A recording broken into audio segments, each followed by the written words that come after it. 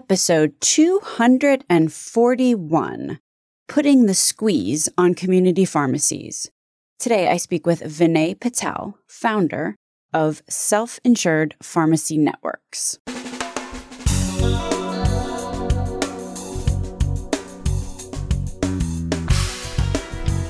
American healthcare entrepreneurs and executives you want to know. Talking. Relentlessly seeking value. There are 65,000 community pharmacies in the United States today. And the total cost to locate, staff, and operate these pharmacies is about 9% of our total national drug spending. That's less than 1% of our national health expenditure and falling. This is despite the fact that about 85% of our nation's something like 6 billion prescription fills are unbranded generics, and unbranded generics are a staple of community pharmacy business. These stats are courtesy of Troy Trigstad, by the way. Bottom line, and pharmacy benefit managers pushing mail order may beg to differ, but many patients rely on walk-in pharmacies to get their meds filled timely, same day. They rely on the pharmacist for advice. They rely on the pharmacist to be an extension of the care team. This is even more stark in rural settings, where there may be a pharmacist nearby, but potentially not a doctor. It would kind of stink for a lot of patients if these pharmacies were pushed out of business by the elephants of the supply chain, or more accurately, on the demand chain. I'm referring to traditional PBMs, pharmacy benefit managers, and the pressures that they are increasingly putting on pharmacies, resulting in what's beginning to amount to an existential threat for these community pharmacies. Today, I speak with Vinay Patel, who is the founder of Self-Insured Pharmacy Networks. He's also a pharmacist, and he's also an expert in these matters. To clarify a couple things before we dive in, PBM stands for Pharmacy Benefit Manager. There are 3 main pharmacy benefit managers that process the vast majority of prescriptions in this country today. These 3 traditional PBMs are ESI, Express Scripts, CVS Caremark, and Optum Rx. Who hires and pays these PBMs? Employers, for one, and also some insurance carriers and sometimes the government, as in Medicare Part D. These PBMs, by the way, these 3 are vast and they're powerful. My name is Stacey Richter, and this podcast is sponsored by Aventria Health Group. Vinay Patel, welcome to Relentless Health Value. Thank you so much for having me, Stacey. Glad to be here. All right, so let's level set some rumors here. I'm going to ask you a true or false question, Vinay. Are you ready? Let's do it. Is the statement true or false? PBMs get discounts on the drugs that they buy on behalf of clients. So in other words, clients are saving money based on the buying power of PBMs. True or false? False. That's a common misconception. The reality is PBMs don't actually buy drugs. There's a distinct separation between PBMs and the contracting world that they live in, and then the actual distribution of drugs, which is the pharmacy supply chain. All right. PBMs don't buy drugs, period. How then are they shaking down pharma companies for discounts? Because as I think is pretty clear these days, somehow or another, PBMs are taking rebates from pharma companies. So if they're not actually purchasing products, what are they doing?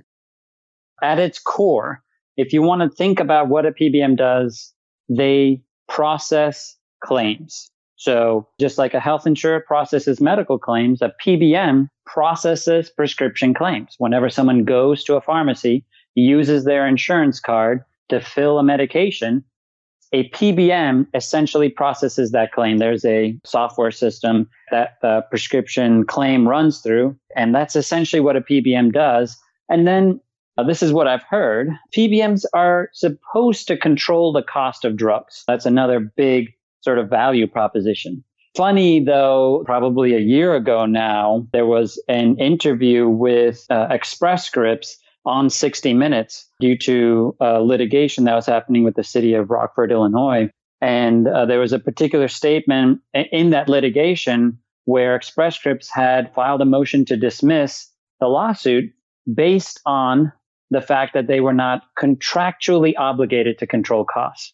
Yeah, and what I've always found interesting about just kind of the PBM industry or the drug supply chain and demand side of the business, I don't know of any other business that is like it, you've got parties on one side of the equation, the demand side, where the PBMs are, who are processing claims, as you just said, and figuring out how much the patient and the plan sponsor is going to get charged for something. And then all the way on the other side of the equation, having very little to do with this side, is the supply side, in which the pharmacies themselves go and buy drugs from somebody else. Correct.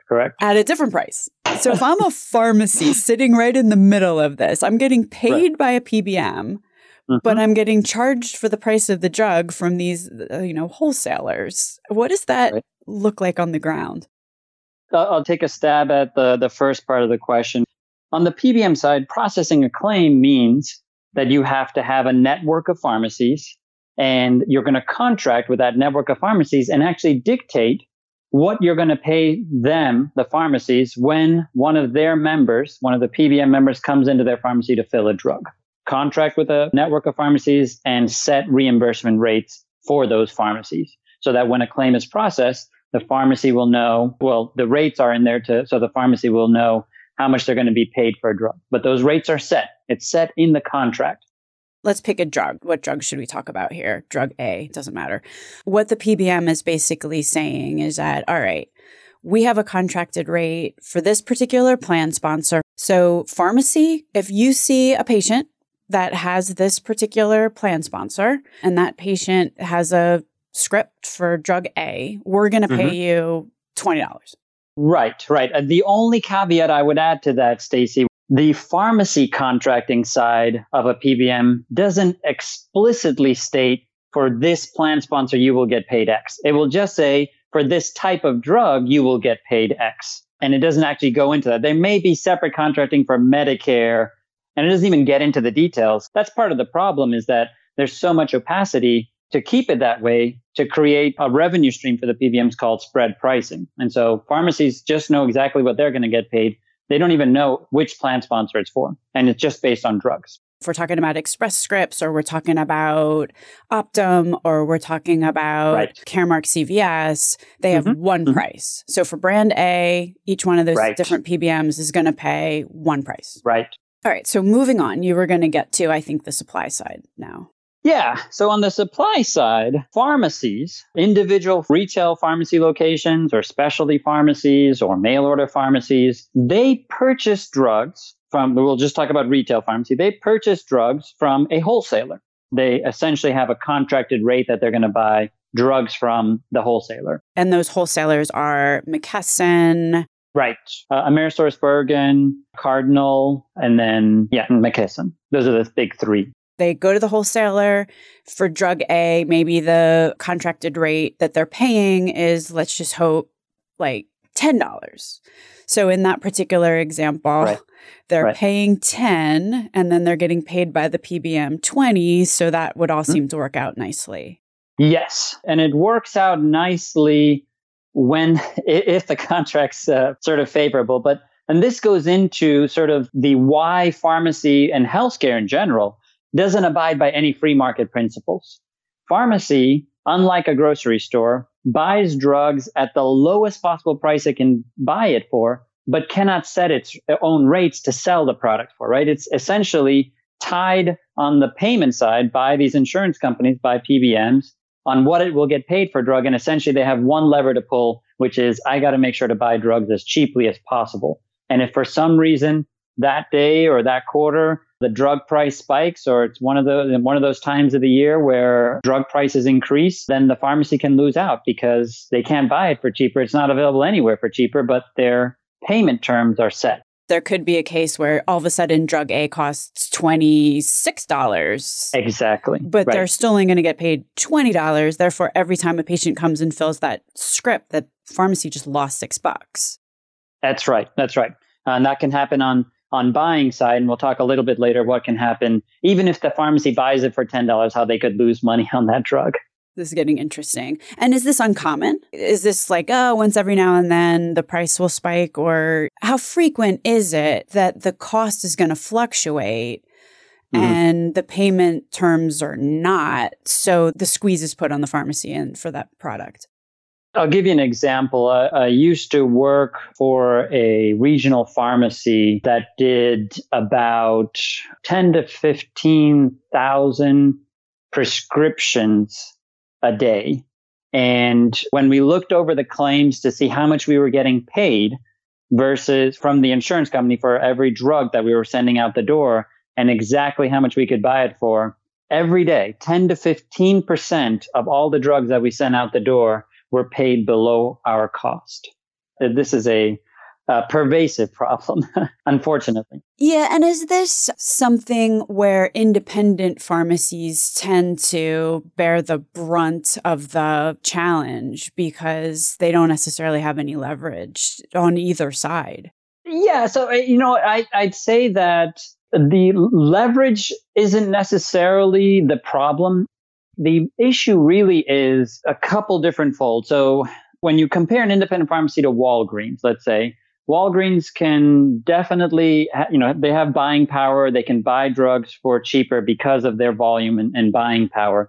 An independent pharmacy actually groups together into, I'm using air quotes here, coalitions. It's not really a coalition, but they group together to buy, with a similar or same amount of leverage as Walgreens. So they're able to buy drugs pretty comparably, especially when we're talking about generic drugs.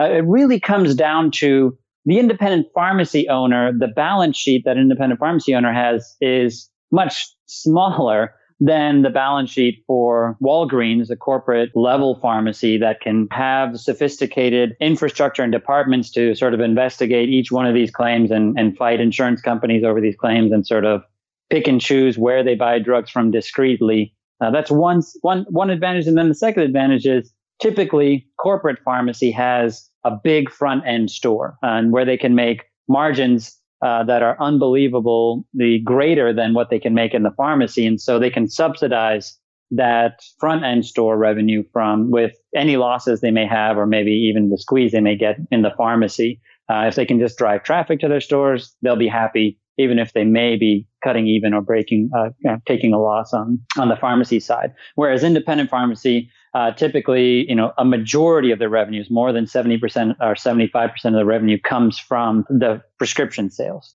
Let's refocus our attention back on the demand side of the equation with what's going on with these PBMs. What I'm teeing up right now is spread pricing.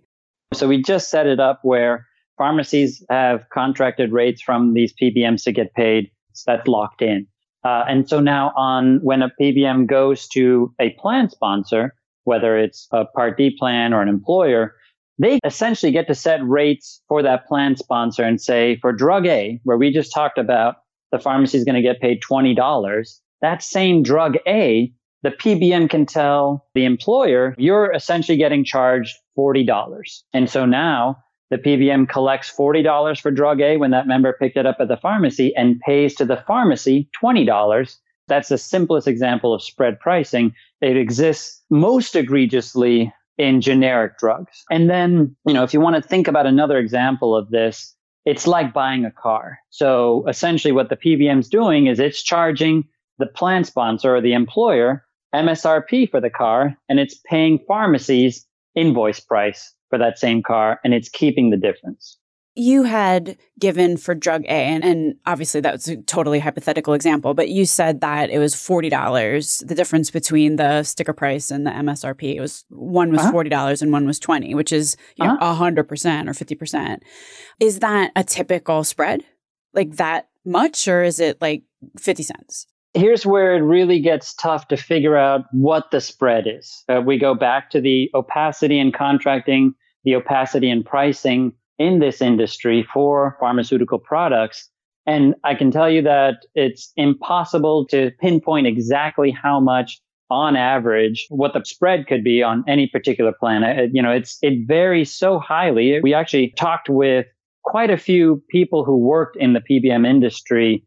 And one individual told us that here's how it works. If a plan sponsor wants certain terms, X, Y, and Z terms, PBMs literally have hundreds of variations on their contract that discreetly identify exactly how much they're going to make in profit. And so if a plan sponsor wants X, Y, and Z, they just go into their archives, pull the contract that says X, Y, and Z, and A, B, and C are now changed, and they can still make the same revenue.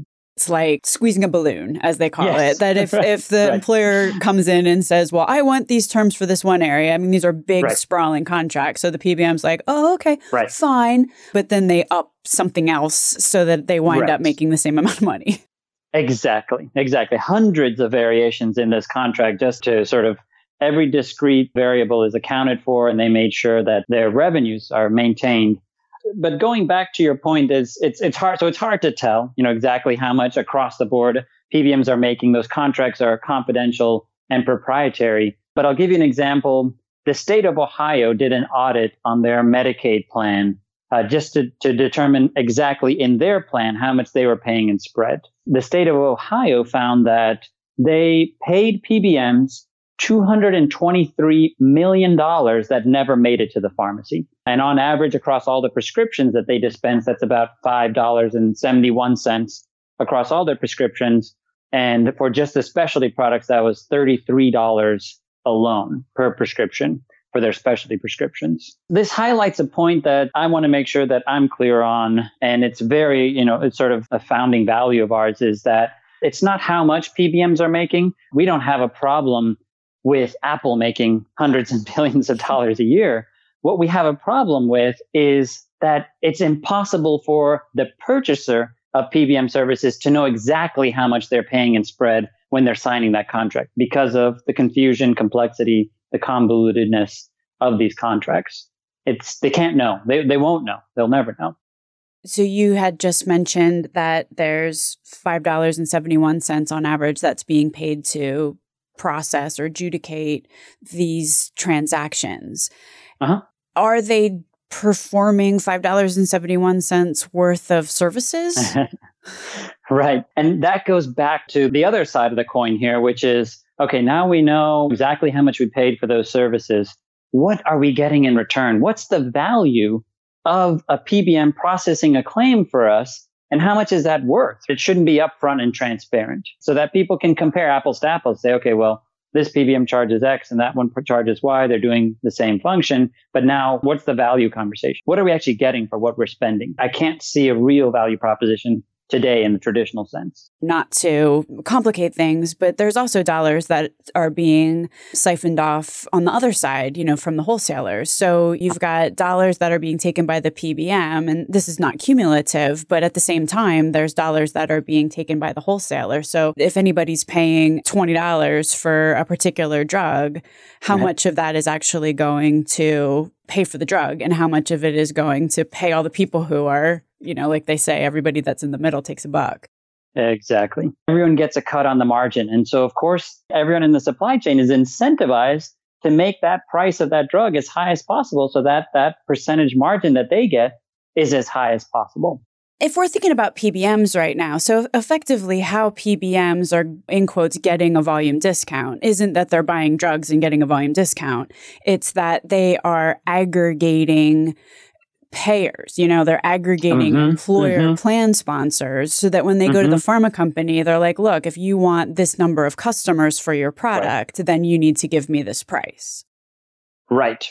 That's the other side of PBMs trying to use that volume leverage. Where they can use it is for these branded products. These branded products are brand drugs, are made by one manufacturer, AstraZeneca, Roche, Pfizer. They're the only manufacturer of that drug, and so it's considered a brand drug product. And what the PBMs do, exactly what you just said, Stacey, which is they say, look, I've contracted with 100,000 people that are going to be using my PBM.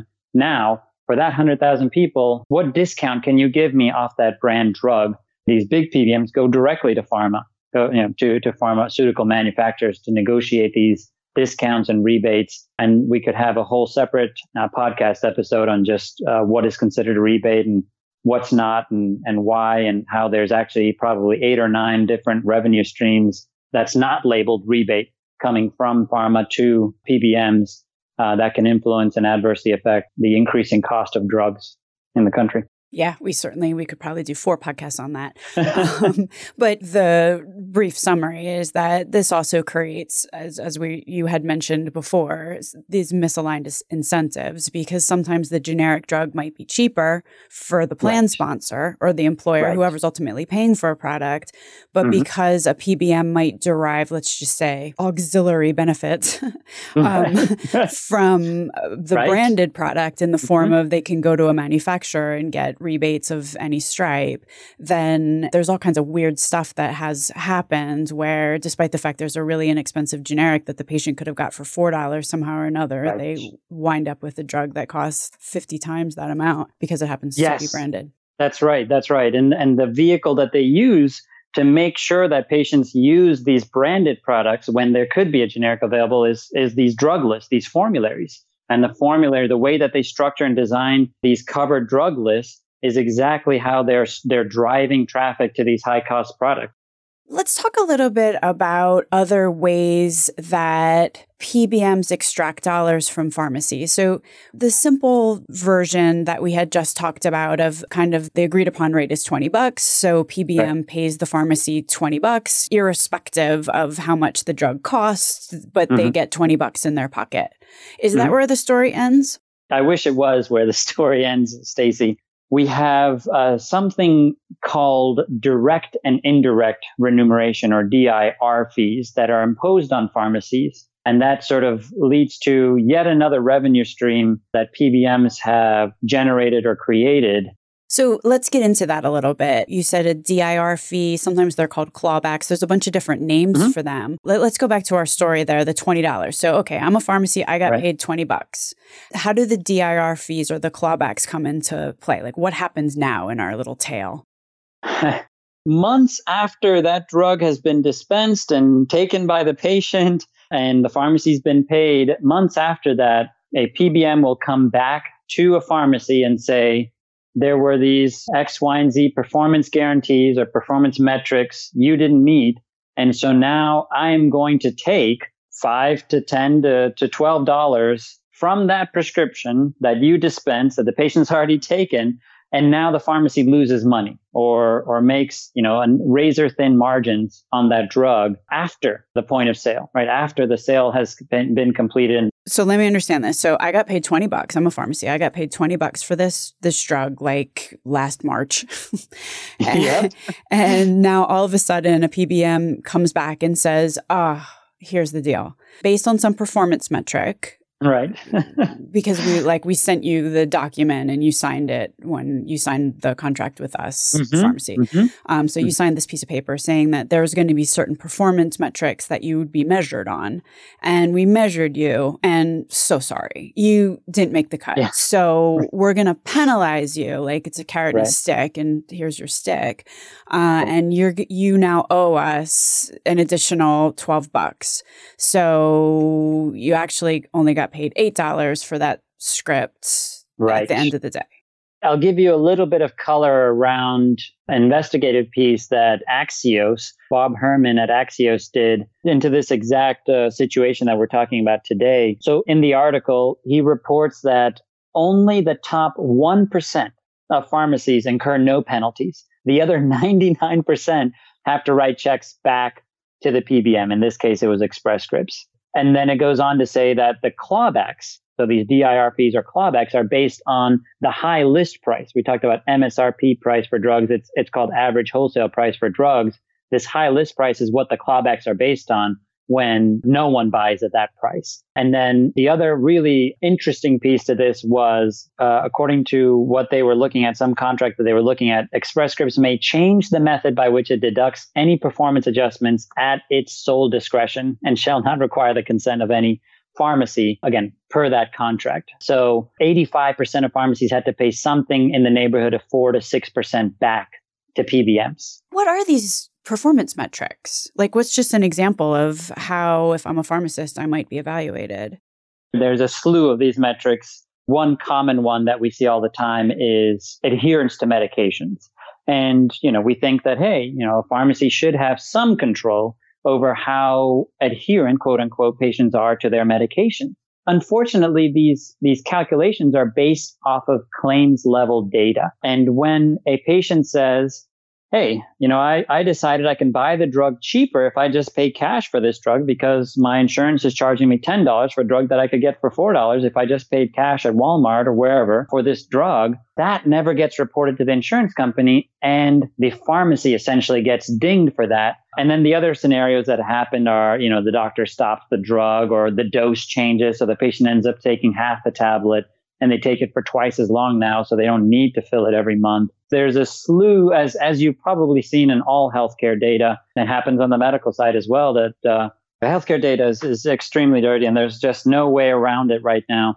One of the things that PBMs do is that some of them own pharmacies. So, you've got CVS and Caremark owned by the same company. What is the repercussion? And if they're owned by the same company, then they're like clawing back. It's like robbing Peter and paying Paul. Peter and Paul are both in the same family, so it doesn't really affect. Right.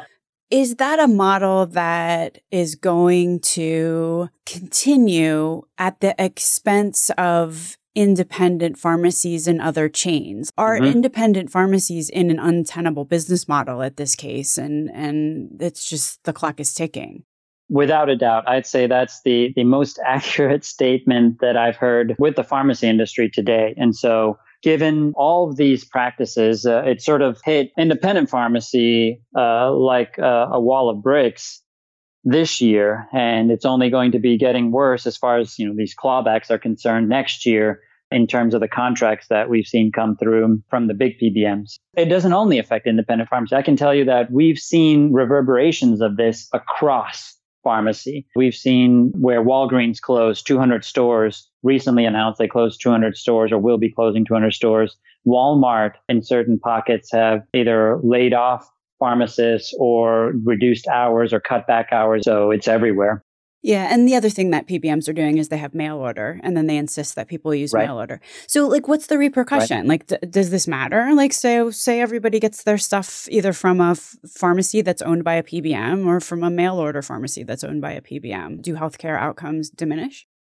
That's a fascinating question, Stacey. I, for one, have looked very closely if all supplies that typically come out of a mail facility are 90 days. If that really lowers hard outcomes like inpatient utilization, ER utilization, and sort of the overall medical spend. Ironically enough, I found one paper that was published by Express Scripts that showed some benefit, but that's all I could find. I don't think it's been studied enough yet to know for sure. And then the manipulations that are played because PBMs own, mail order pharmacies, specialty pharmacies, is incredible because of that double revenue stream. And so not only are they essentially charged the spread pricing to the plan sponsors, but now they're also making revenue on the drug that was dispensed at their pharmacies. And the sort of incentive there, the carrot, if you will, to plan sponsors to use mail pharmacy is, we won't charge you an admin fee or a dispensing fee for the drugs that are dispensed out of the mail facility, but essentially overcharge you on the spread pricing to make up for it.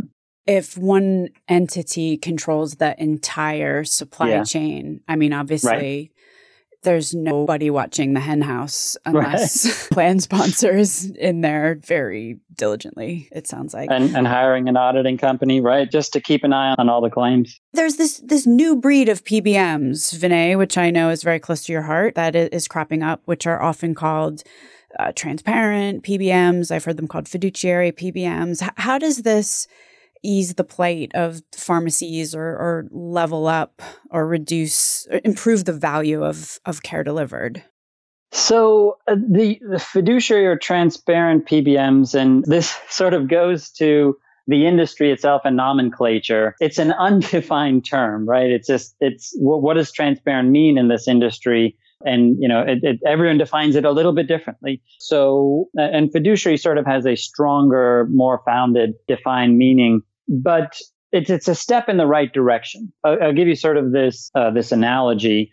If an employer is renting a house, so if they're essentially renting or leasing PBM services, they're renting this house, and I'm the transparent owner, PBM owner of this house, and I go, knock on the door, and the employer's there, and I say, I've hidden money in the house. I'm being extremely transparent with you. It's your job to go find out where it is. And that could essentially be a transparent PBM. And so I don't know. I can't tell you for sure how transparent or fiduciary PBMs are affecting pharmacy. I can tell you that they're being clearer and quote unquote more transparent to plan sponsors in purchasing these services. They're supposed to be clearer and more transparent in the contracting.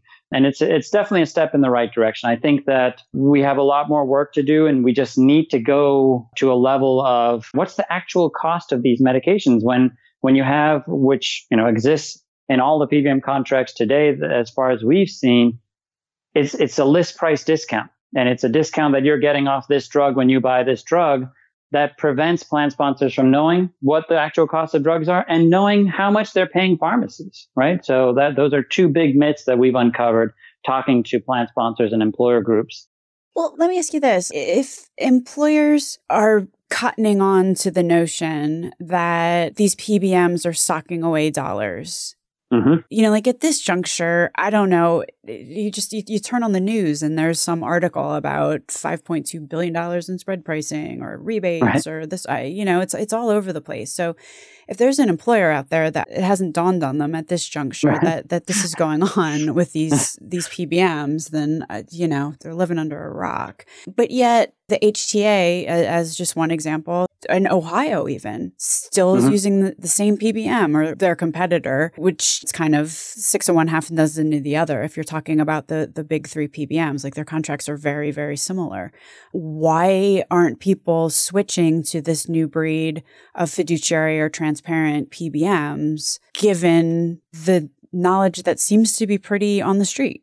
It's a very thorny issue. Not only just the work it takes to switch from one PBM to another, but then the disruption that causes. Even if the plan is very similar, there may be small differences in the drugs that are covered or which pharmacies and what the reimbursement rates are set. And so that's part of it. There's a lot of stickiness to PBMs, and PBM contracts are written to be a 3-year contract. There's also this other side of the coin, which is the amount of dollars when an employer or a plan sponsor is considering changing, right? When they're going out to get a bid during renewal season to say, let me go look at, do a market check and figure out if I'm getting a good deal. The second that sort of happens and triggers that, the PBM will just say, hey, why don't I just increase your rebate check and throw money at the problem? And then they say, oh, well, okay, well, that helps. Why don't I just stay with who I am? It's easier, simpler. And that's sort of the second big issue is that there's just money there's huge amounts of money sloshing around that they can throw money at the problem. And there's been survey after survey that has shown that plan sponsors have an extremely frustrating time understanding the PBM contracting world and all the loopholes that go into that contracting and understanding how the system works and where the money's flowing and, how exactly are all these pieces being put together and working together. And there's a lot of distrust because of that confusion and frustration. And they know that they may know they're not getting a good deal, but they're sort of saying, well, if these are my only options or these are my options despite where I go, then I might as well just stay with who I am. Do you want to just talk a little bit about your company that you founded, Self-Insured Pharmacy Networks, LLC? Given the landscape we just laid out together, Stacy, we sort of designed a model to help answer some of these problems. We don't have all the answers, but we want to put together a model that can get everyone to start thinking about a new way to pay for pharmacy benefit services. And it starts with paying pharmacies on the actual cost of drugs. So our cost basis is not this high list price. It's the actual invoice prices that pharmacies pay to buy drugs plus a fixed margin for each drug.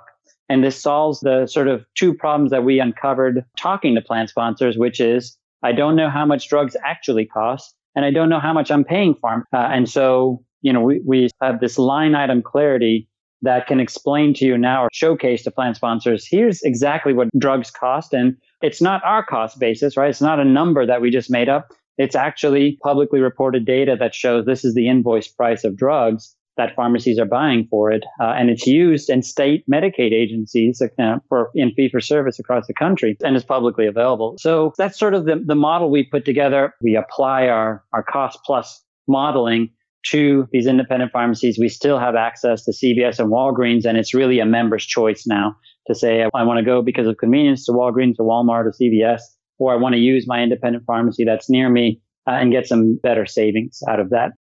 And your customers are employers, self-insured employers. Correct. Vinay Patel of Self-Insured Pharmacy Networks. Thank you so much for being on the Relentless Health Value podcast today. Stacey, thank you so much for having me. It's been an absolute pleasure having this conversation with you and sharing it with your listeners. Links to everything discussed on the program today can be found at relentlesshealthvalue.com.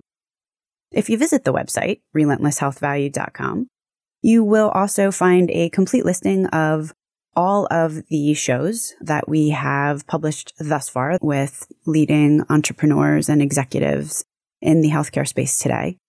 Another cool feature is, you can subscribe to the show so that every week the episode is automatically sent to you, so you don't have to remember to go to the website to download it. Thanks so much for listening.